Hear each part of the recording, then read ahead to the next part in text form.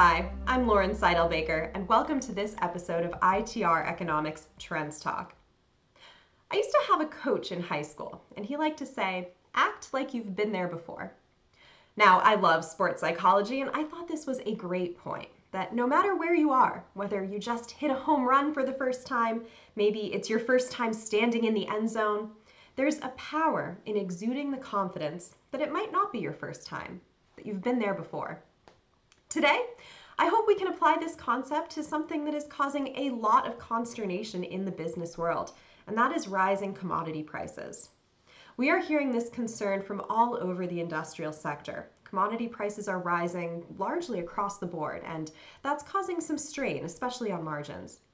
Moreover, it's causing problems in just general business decision making. Now, I won't quote every different commodity price metric out there, but just as a general barometer, let's look at copper future prices. That's a pretty middle-of-the-road industrial commodity used in many different applications.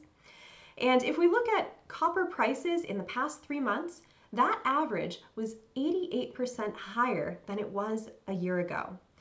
88% is a huge 3/12 rate of change. And if we only have a narrow scope in our time horizon, if we're only looking at a few years of data, you will see that is the highest number on that chart. But if we open up our time frame a bit, expand that scope, and really put this number in context, you'll note that rates this high have in fact happened a handful of times in the past few decades. Now, if you personally have been here before, largely depends on the length of your career. It's important to find the relevant input costs, the most relevant data for your business. You can do that through any number of sources or our website, itreconomics.com. And you can see, have your relevant commodity prices been this high on a rate of change basis wherever your career started? Now, full disclosure, I personally have not been here before.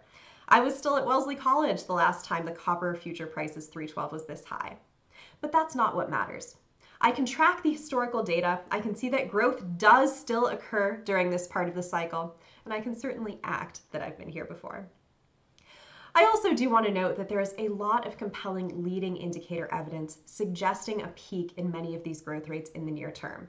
We've seen a tentative peak in the U.S. Purchasing Managers Index, similar trends in many indices out of China, which is a major consumer of global industrial economies. Both the China Purchasing Managers Index, the China leading indicator. Many of these leading indicators all have about a quarter or so of lead time to many industrial commodity cycles. So that means we should be able to expect a peak somewhat in the near term, at least in the rates of change. So what does this mean for you? Well, first, don't lose sight of where we all are already. Prices are up, and they are certainly likely to stabilize at higher levels. Even if we see a peak in the growth rate, that doesn't mean that prices themselves are retreating to the level that they were, say, 6 to 12 months ago. So if you haven't passed along price increases yet, take a look at your profit margin, and it's probably time to be aware and be careful.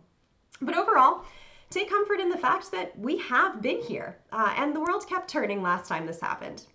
Now, if you personally have lived through a cycle like this, I hope this episode served as a reminder of that fact, the fact that you can look back, see what you did then, and more importantly, what you wish you had done. But critically, be an example. Not all of us have lived through this before. Us younger folks would love that reassurance that this does happen. It is a regular business cycle occurrence, and we'll be okay on the other end.